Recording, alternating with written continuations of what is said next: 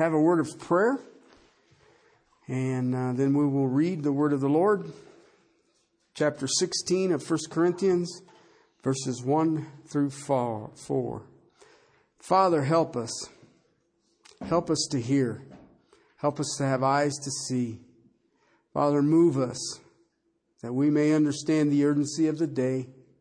And yet, Lord, we may rest in the assurance that its conclusion is in your hands, that its path is in your control, and that, Father, we are here but servants of the King of Kings and Lord of Lords. Overwhelm us with that. Father, overwhelm us with your presence. And Father, overwhelm us with the amazing privilege of being a part of your kingdom, of worship unto you, and the furthering of your good news, the gospel, resurrection of Jesus Christ. Thank you, Father. Thank you for drawing us. Thank you for supporting us. And Father, thank you for overwhelming us with your presence.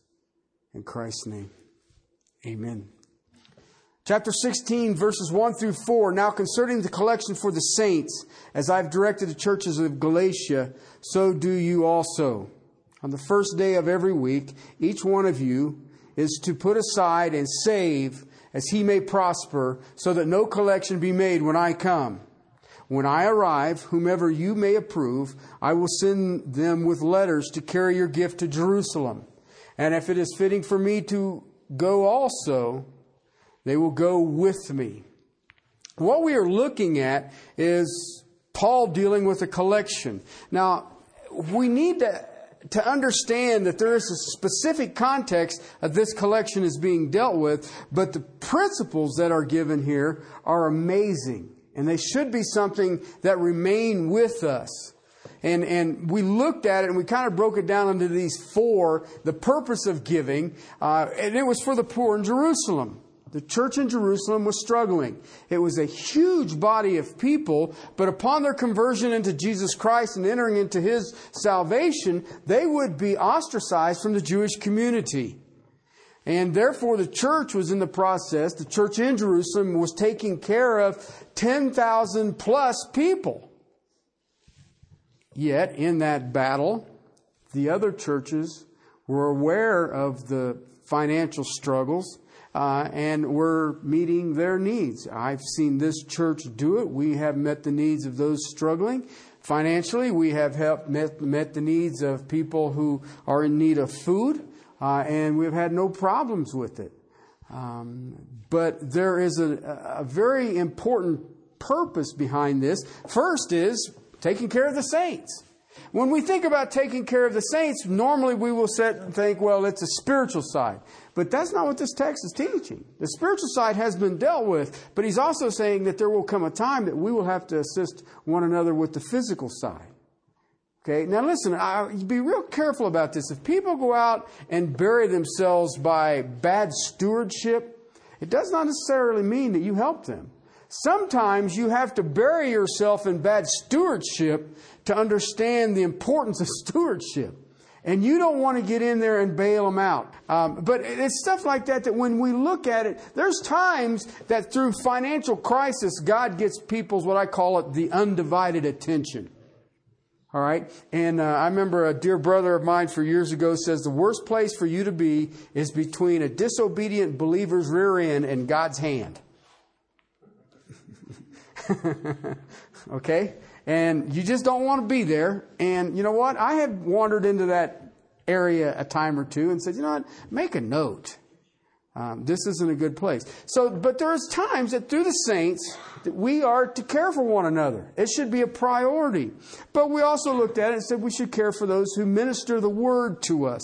What they have given to us in the eternal side, we should repay them with the temporal side. It's really, you don't muzzle the ox. Now, people will argue, well, this text has nothing to do with giving. Because, yeah, it does. Yeah, it does. Well, this is a one-time offering. No, it wasn't. Why? There's a pattern here to help those that are of the fellowship. I mean, we already looked at it in chapter 9 that you give. You give to those who minister to you in the Word. But there comes a time in the body of Christ, it is a family, we are connected together, that we will help one another with our physical needs. It's not that complicated. All right, and then we started looking at the principle of giving, and you kind of see that laid out in verse 2, and it says, you know what, when am I supposed to give? The first of every week. That is Sunday. Why? Basically what it says is that when you're drawing together to worship, you should give. You should worship in your giving. All right, so that's when. Where am I to give? To the treasury, to the Tharsis, the treasury. Where is that? The church. That should be the primary and the focus that what we deal with. Jesus Christ died for the church. When Paul was going up to arrest in Syria believers, and he was persecuting the church, and he was carrying people off and having people killed, okay, Jesus looked at him and says, why are you persecuting my church? That is not what he said. Why are you persecuting me? All right, you cannot separate the body of Christ from its Savior. All right, so when you give to who? The body of Christ, the church, the treasury. That's where I am to give. Who is to give? Only you who have. Okay, the have-nots do not have to give. Okay, there is no such a person on the planet Earth as a have-not. Everybody has something to give. All right, so there's no exemption. All right, everyone gives. All right, how much? I have to go with King David on that. I will not give anything that it does not cause me sacrifice.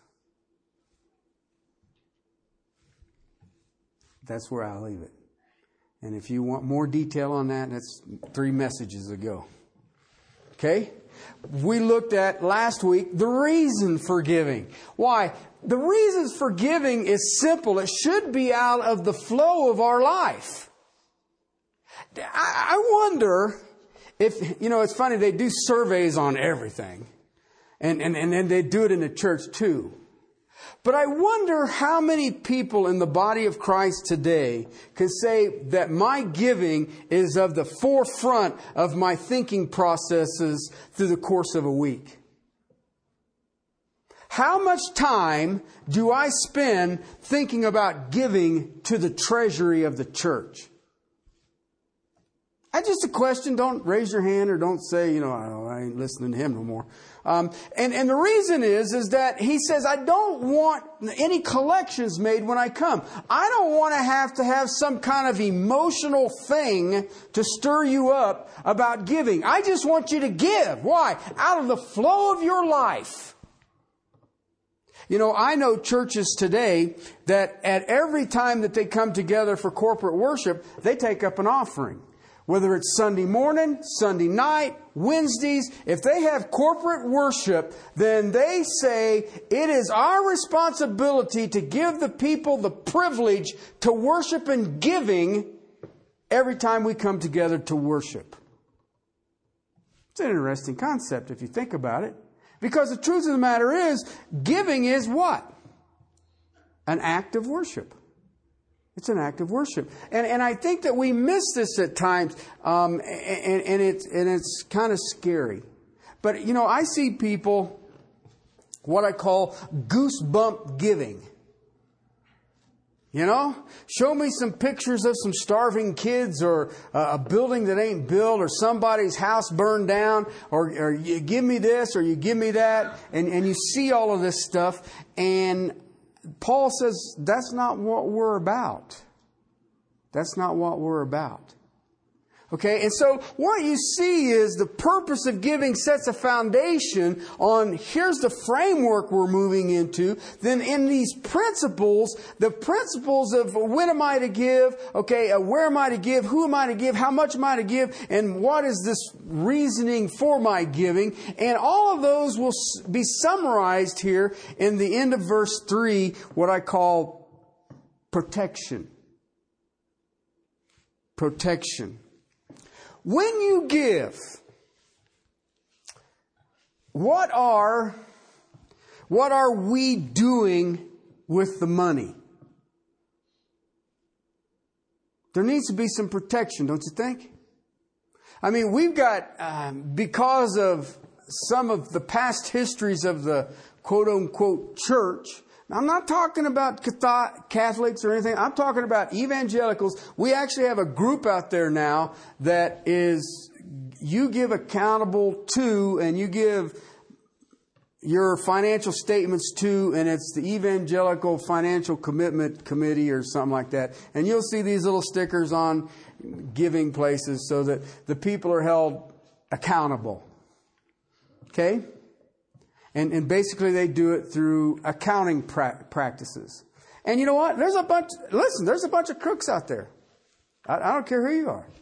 There's a bunch of them out there. And you know what? You guys should be asking yourselves, what are we doing with the money? Okay?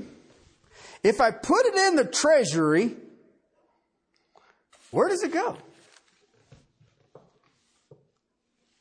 That's a good question. But it's fascinating if you look at how God sets it up. Once you give it, once I put it in the hands of some people,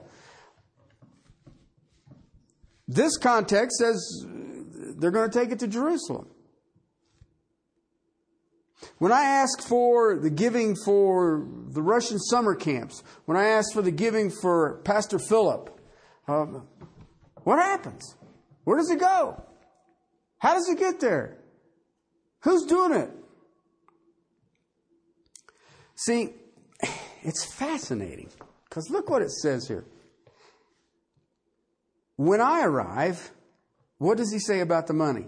This offering that is going to the poor in Jerusalem.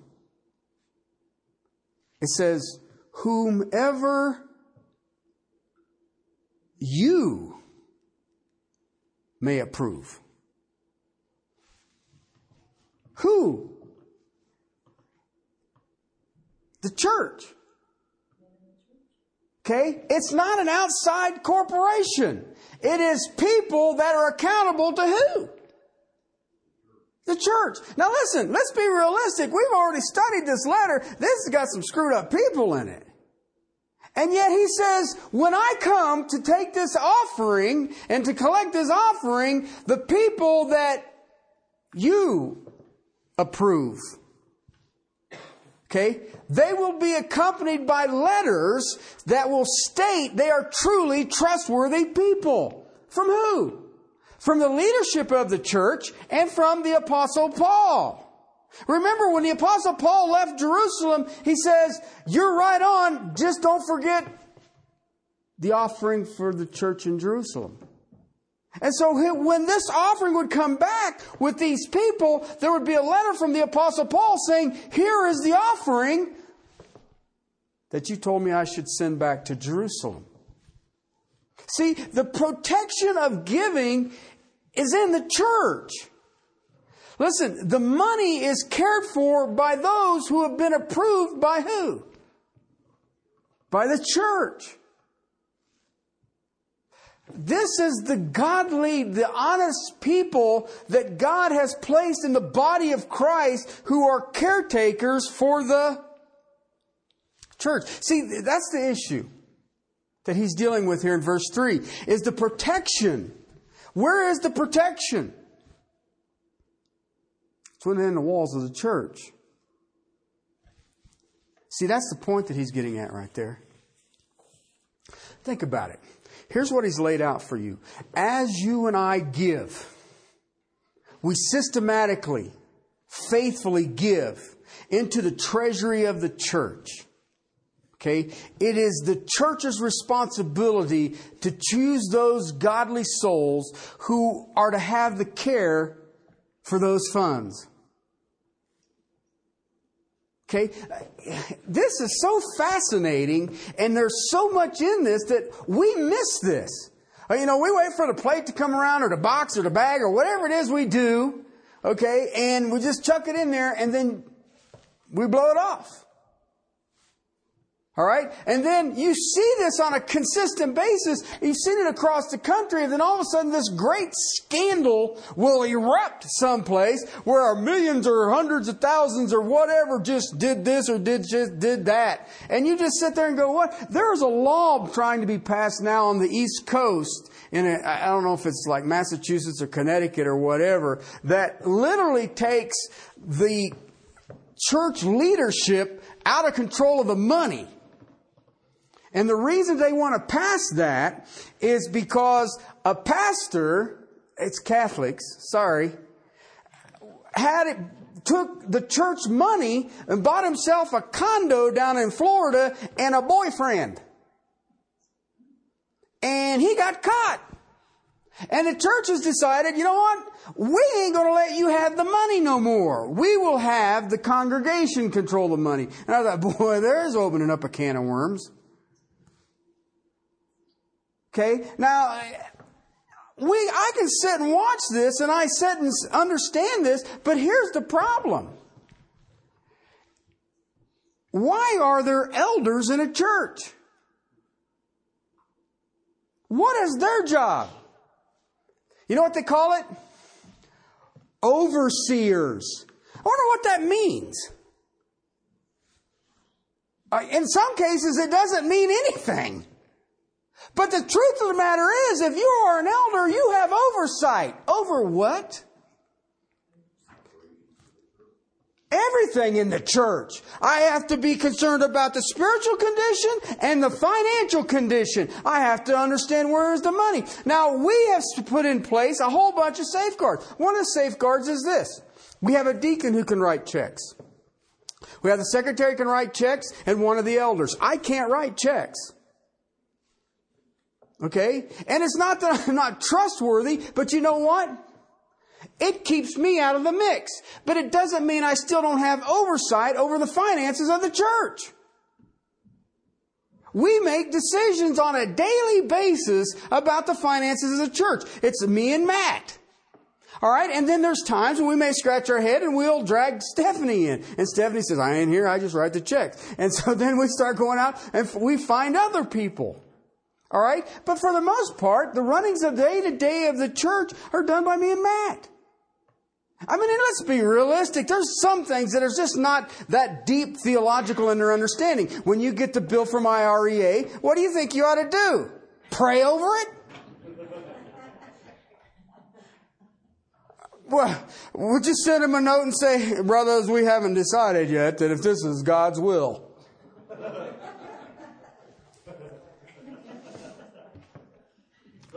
Listen, I like this text because it says, whomever you approve. You know what that implies?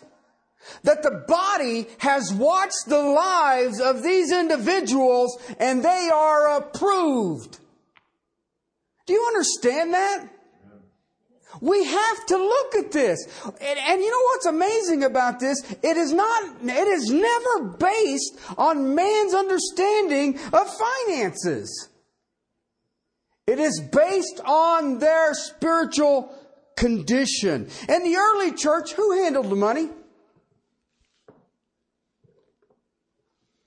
When Barnabas sold his land and he brought all the proceeds in, who did he lay it? The apostles. Were they the businessmen?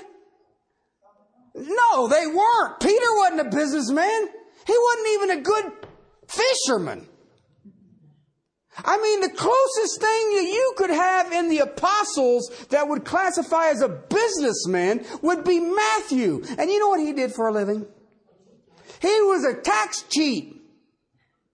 That's what he did. He knew how to make money illegally. So that's it. You got some fishermen, you got some farmers, and they said, bring the money and put it where? At the foot of the godly ones. Why? They will be trusted with it. Now listen, the church bloomed and it grew. It started getting huge and all the rest of it. But you know what? They never gave to those who didn't have spiritual qualifications. In Acts chapter 6, the church is getting so huge, and they've got so many widows are coming in and all the rest of it. They said, you know what? We need to be giving ourselves to prayer and the Word. Right? So let's go get the financiers. Let's go get the bankers. Let's go get the business savvy guys and let them take care of the dealings with it. No, they wanted to set up an office and they called it deacons. Diakonos means servant, a table waiter. Okay? And they were given a charge over the money. Okay? How were they picked? They were full of faith and full of the Holy Spirit. That was the qualifications to handle the money. So do you see something there?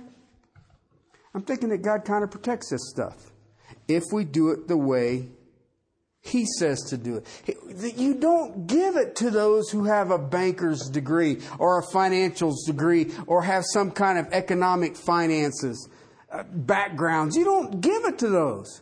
That does not qualify you to take care of God's treasures. What qualifies you? Full of Spirit, full of faith. How do you know that?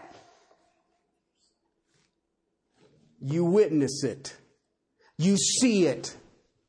You see it in lives. You see it in communications. You see it in talk. You see it as a constant pattern of their life. That's why He says, don't be quickly to lay hands onto a person to be an elder. Why? Do you realize what you're doing? They need to show a habit of walk. They've got to show a way of life. They've got to show godliness. And you know what? You can fake it for a little bit. But it says, if you, whomever you may approve, Paul is saying, that one that is in your midst, that looks worthy of such a task.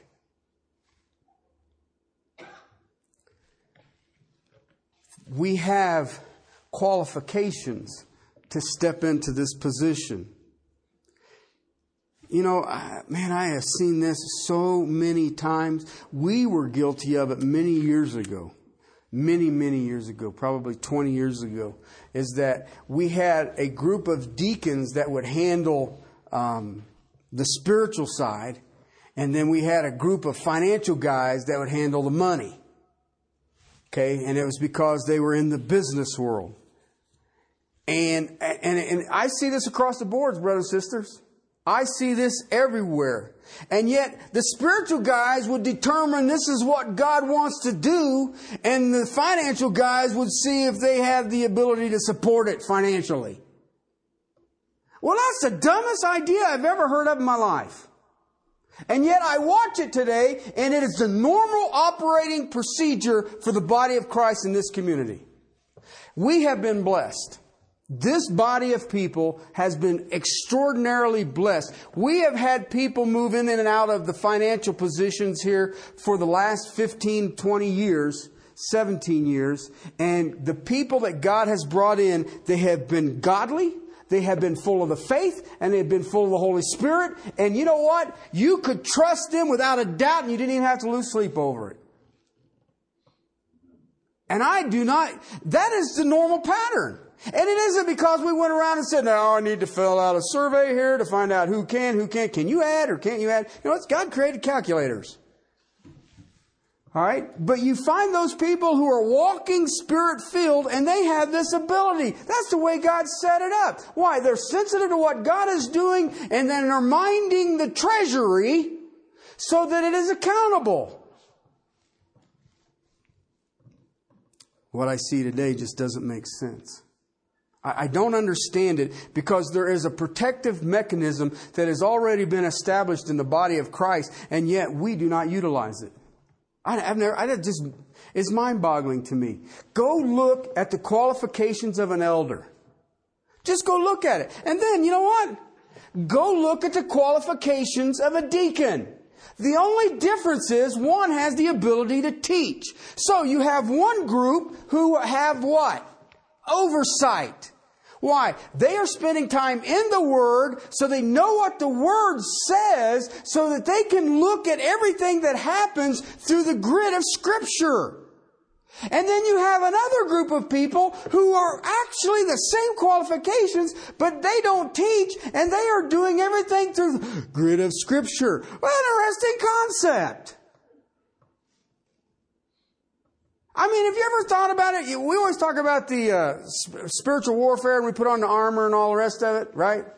And everybody got the helmet and the breastplate and the seal. What's our offensive weapon? The word of truth. That's fascinating. That God says the one thing that will protect you, the one thing that will defend you, the one thing that sets out there and works for you is what? The Word. And by doing that, you are now protected. Well, we have started an organization that gives accountability through the accounting process. That's the dumbest thing I ever heard in my life. Who was the accountant for Peter? I can tell you who it was. Holy Spirit. He does a real good job. I mean, boy, talk about a security system. And I don't understand why we don't look at that. I don't understand why we don't bow to that. And I don't understand why the body of Christ neglects that. And then they have these great scandals and everybody says, well, how did that happen? I can tell you how it happened. Professing to be wise, they became fools. We were warned. You know what? Let's be realistic. What does God do that He doesn't have enough money for?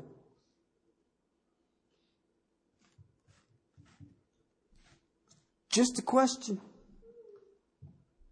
It's just a question. The key is you and the congregation and the flock, right?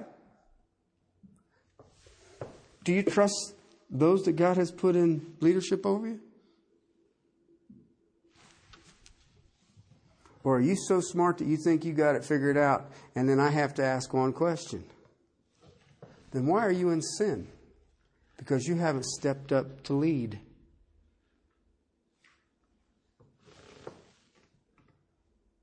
And yet, you know what?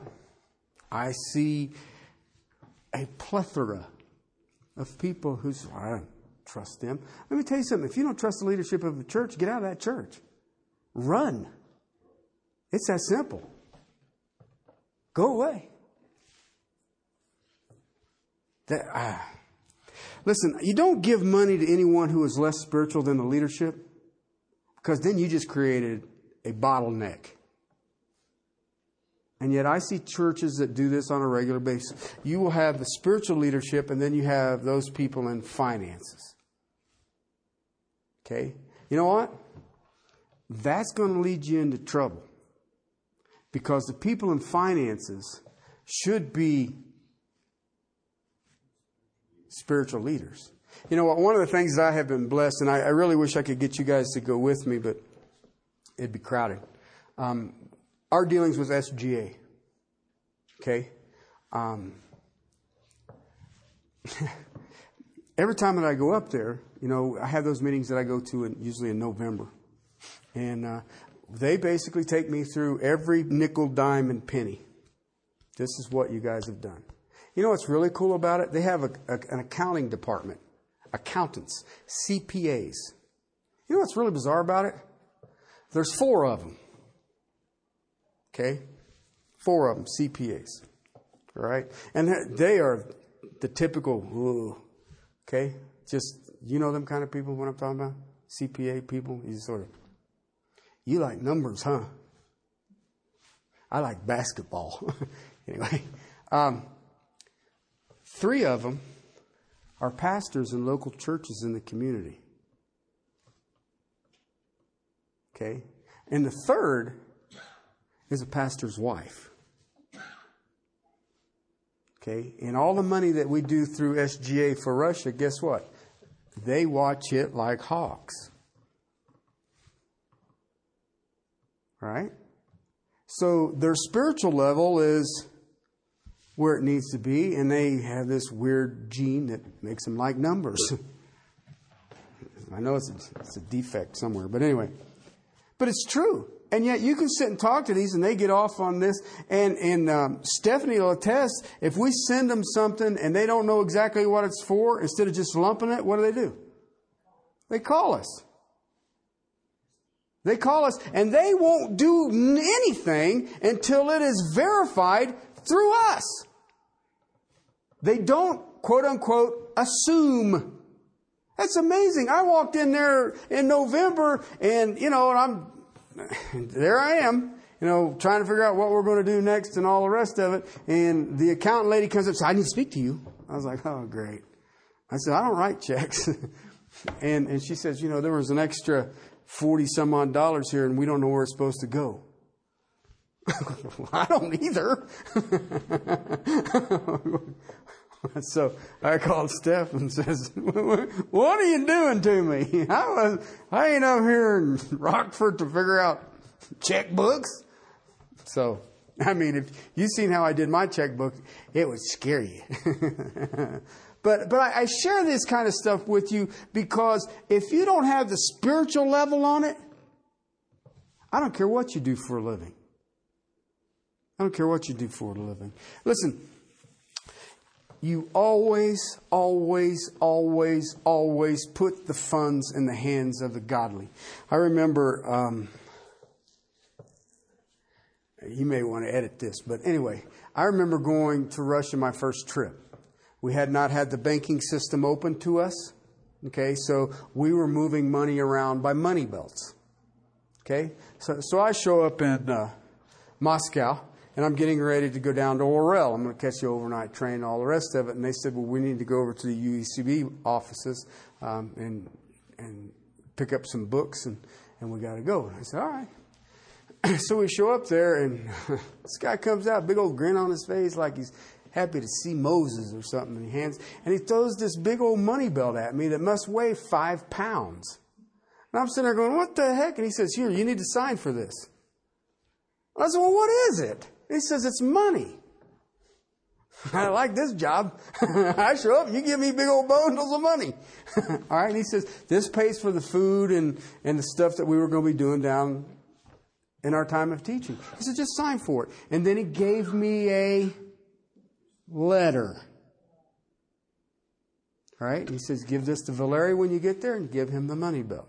I said, well, what's in it? He says, $3,000. I said, dude, you don't even know me. He says, you wouldn't even be here if you weren't a man of God. Why? SGA's already set a precedence. We were there as a representative of Castle Rock Baptist Church and SGA. See how that works? All right, now since that time, we've gotten into the banking systems and we're allowed to do it. And we move money through the banks of Russia. All right? But at that time, we weren't allowed to move the money. It was literally against the law. You can't do it. And you wanted to put 3,000 American dollars in the Russian bank, you just burned $3,000. You ain't seeing that $3,000. You ain't getting a receipt for that $3,000. All right? So what do? You put the funds in the hands of the godly. All right? And part of what we did, I asked Stephanie about this. I said, wait a minute, if I'm supposed to put the funds in the hands of the godly, how come I can't write checks? That seems to be odd. And she looked at me and she said, I'll go get the paperwork, you can sign. No, wait. that ain't what I want to do. And the reason I do that is for my protection, okay, first and foremost, and for your protection. All right? We've got Matt, Al's on it, and Stephanie's on it. Dude, that's fine. You know what? When we were doing the remodel for here, okay, when we had $125,000 in cash and, 60 days, 90 days to get this building done. I wrote all kinds of checks, but it was off of a construction account. Why? Who was doing the bulk of the work? I was. And if I needed parts, I couldn't be trying to track down Willie or somebody I need these parts. I just went and did it. All right? And yet I had to turn in all these receipts, and it drove a number of different people crazy because I would walk in with big old wads of paper and say, here you go. So my accounting practices, I do not have the CPA gene. But do you understand that? Paul says here, whomever you may approve. Listen, have you ever thought about this? Hebrews 13 says that the elders do what? Take care of your souls. Right? Have you ever thought about that? That text makes me madder than anything else in Scripture. Because it tells me I can't do anything for any of you, and yet I have to give an account for the souls entrusted to me. Well, wait a minute. I can't change him. Why is it my fault? But have you ever thought about that? Listen, if you had a doctor, okay, let's say you was having some medical problems, right? Yeah, it's just some little problems. All right, and you kept going to a doctor that you found out that every time he operated on the wrong organ. Right? You know, I had a gallbladder and he removed my pancreas. Or I had this and he removed that. And, you know, I was going to have tonsils and he cut my leg off. And you found out that this is just how he does it. Okay, let me ask you a question. How many times would you go back to him? Right? Let me ask you this question then. If I am going to take care of your soul and yet I don't know how, or what the implications are, or how to share the gospel, or how to test if it's saved, or what the sacraments are, or what the body of Christ is, or the doctrine of salvation is, or the doctrine of God is, or the doctrine of the Holy Spirit is, or what spiritual gifts are, or what worship is, why would you trust me with anything? And yet the person who's dealing with your eternal destination, or the person who's taking care of your physical condition, which one is most important?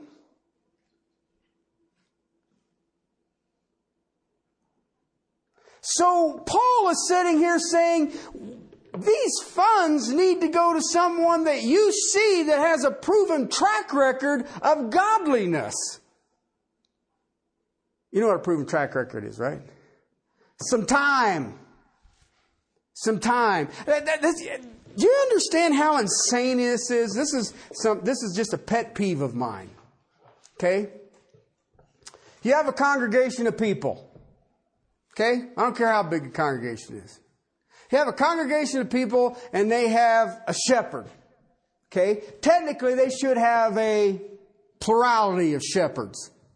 Right? Men of God. Right? All of a sudden, the one who's been set aside to preach and teach and prayer, he leaves.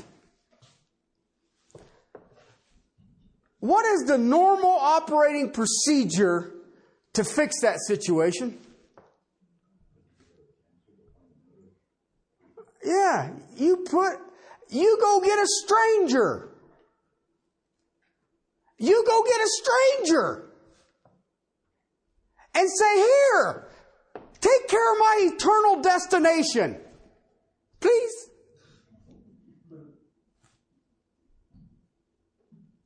Do you realize how insane that is?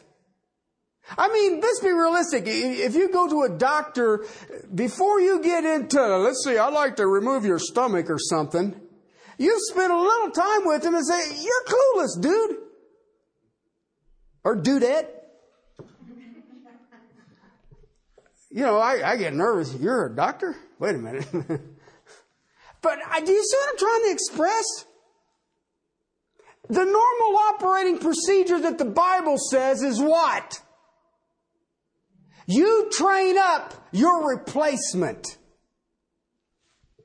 You know what? This church did that. You got the short end of the stick, but that's I don't know what you guys did wrong. But I was trained up. I came from within. You know, people say, well, why don't you look? I don't want to go nowhere else. Why? I was trained up for this place. Why?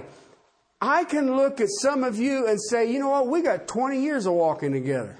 Listen, if you don't trust me at 20 years, I'm going to have to ask this one simple question. Why are you still here? Okay, and it isn't because that I'm just this great, massive, trust me kind of guy. It is a matter that we have been together, we have walked together, and we labor together, and guess what? We're stuck with each other. I guess that didn't sound real spiritual, did it?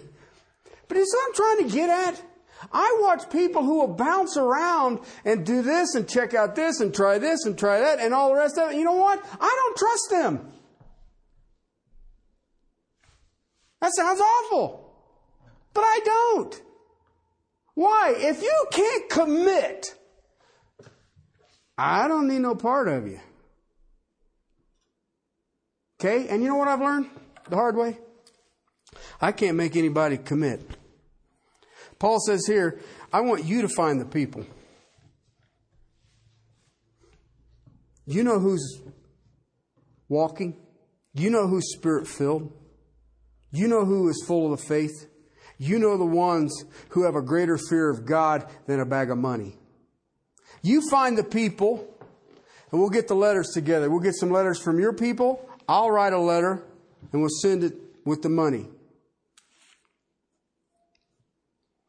Let it be entrusted to the godly of the fellowship.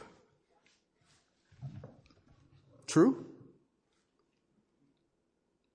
See, it is prayerful and the energy of the Holy Spirit determined that protects us.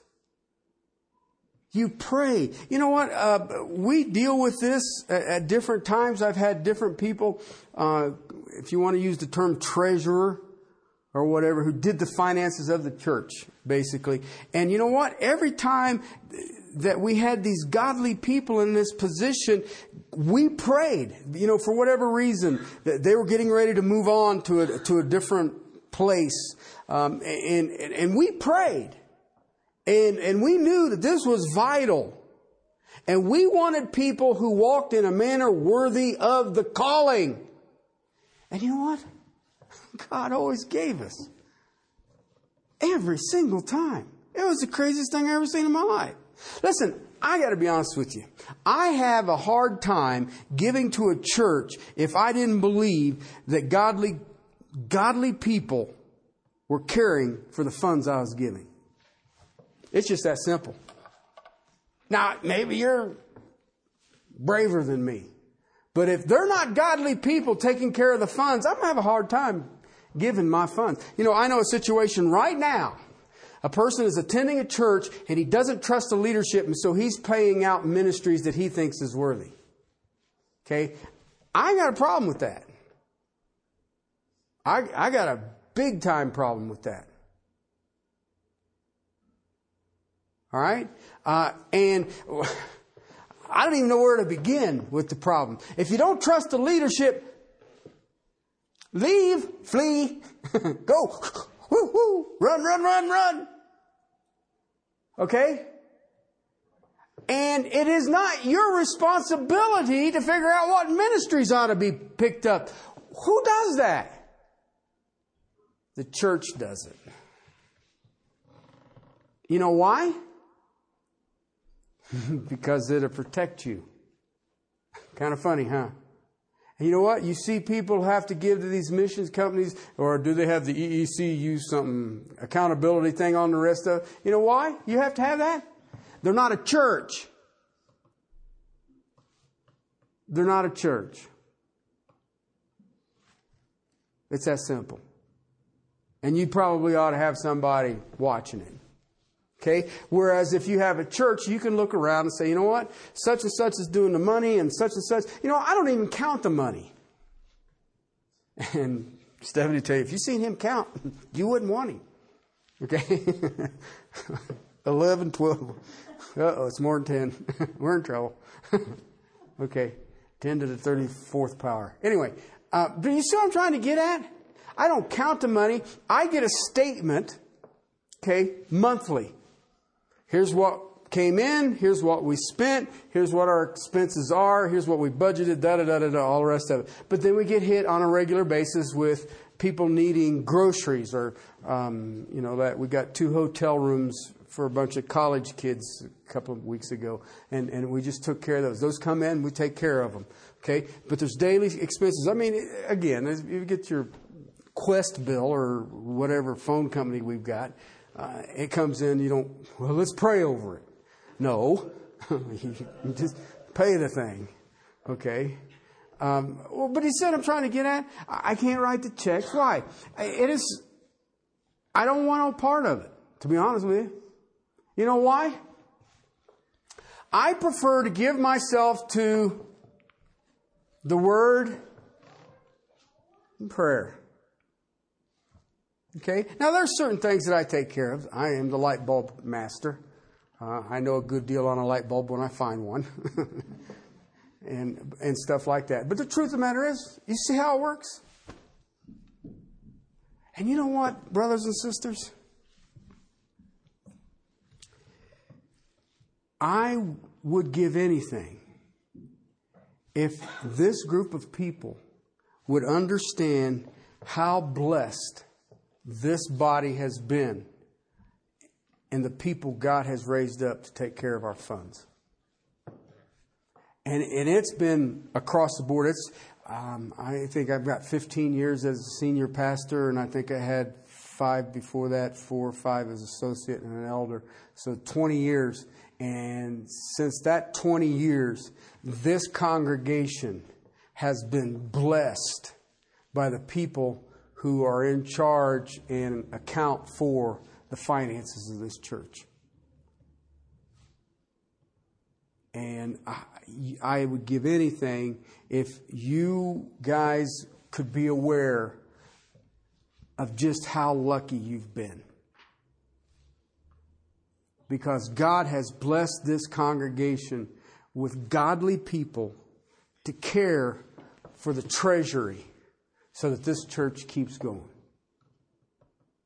It's amazing. I have literally watched people walk out of here mad at me and tell me, I don't know how you guys are going to keep going because I'm taking my offering somewhere else. And whatever. Okay? And they've said that for a lot of years. And, I still don't know how we keep going. But it's just a miracle. Okay? And I just want you guys to know. Because I have been truly blessed to be among some of these people. And it goes through across a whole bunch of years. It's just not just the group that we've got right now.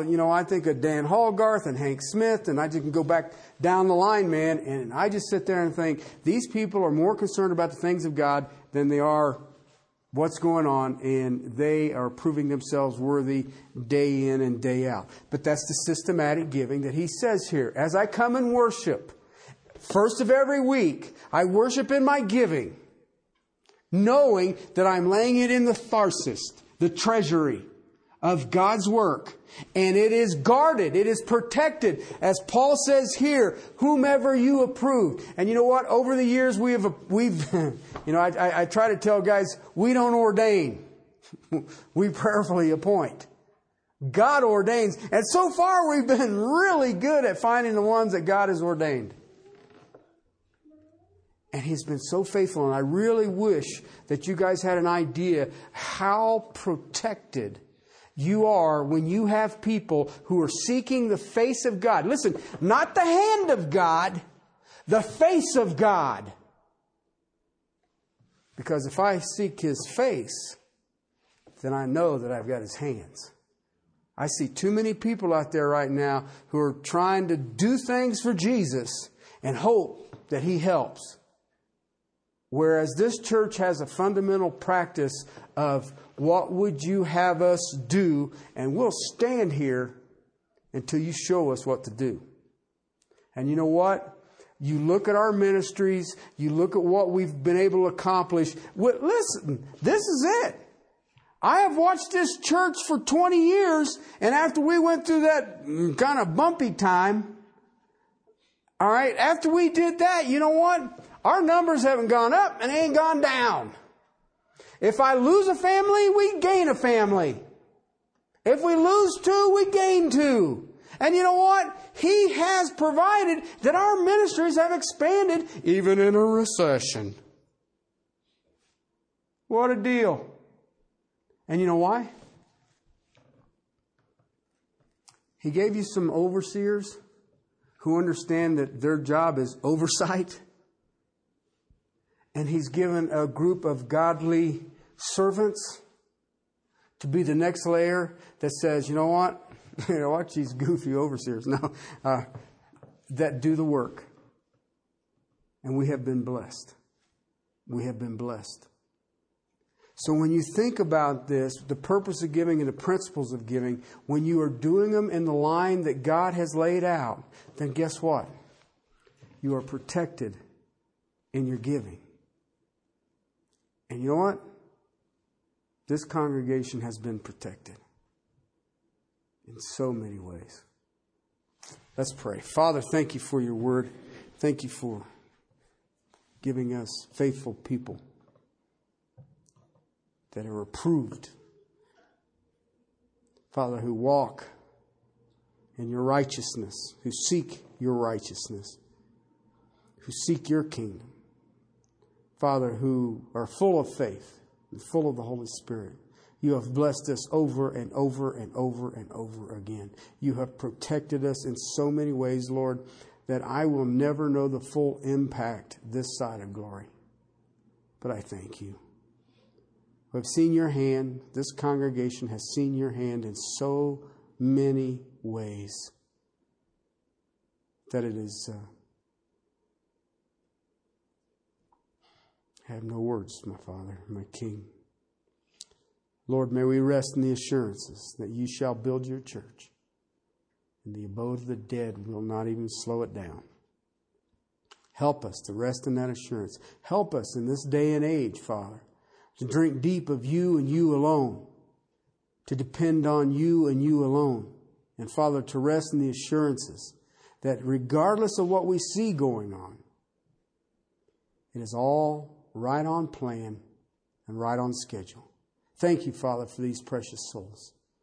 Father, their faithfulness, those who have fought long and hard, shoulder to shoulder for years now, and Father, the new ones that we have, that Father, they may be strengthened for the battle that is at hand. Thank you, Father. Thank you. In Christ's name, amen.